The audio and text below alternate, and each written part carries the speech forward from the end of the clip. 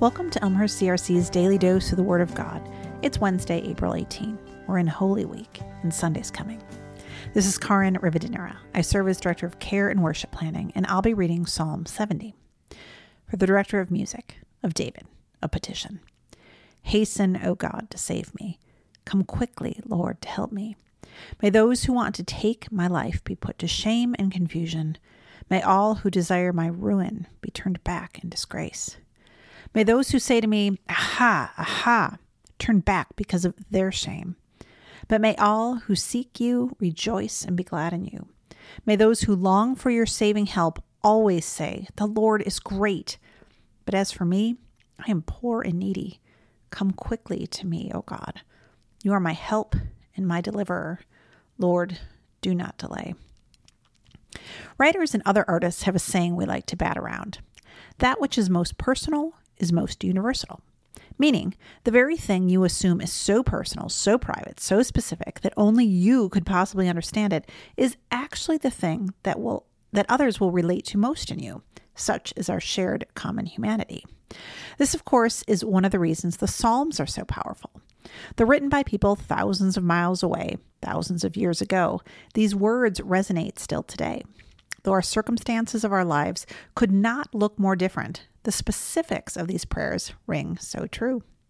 For years, I have found myself in the Psalms as I read them, and I continue to do so. I encourage you to do that as well. But this week, something unusual happened.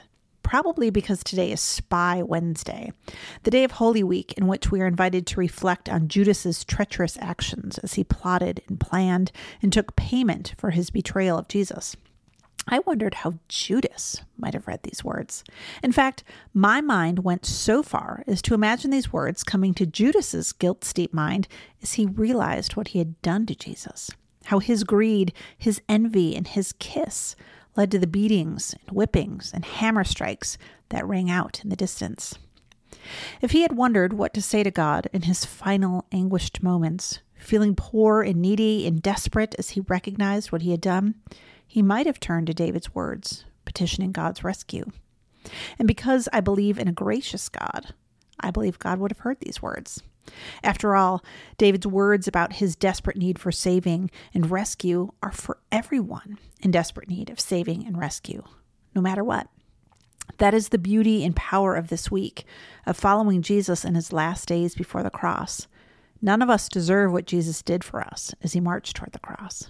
None of us deserve the healing, the grace, the rescue Jesus offered then and offers now. None of us is worthy of having death and sin conquered, of benefiting from the resurrection. And yet, there it is. None of the disciples or followers of Christ deserve to have their feet washed, to break bread or drink wine in a Last Supper with Jesus, but they did. The ones who would deny Jesus, the ones who would betray Jesus, the ones who would desert Jesus all receive the same blessing as those who kept close, who stood at the cross to the end, who ran first to the tomb. The saving grace and protective presence of God that David longed for are for Judas, for Peter, for Mary Magdalene, for you, for me.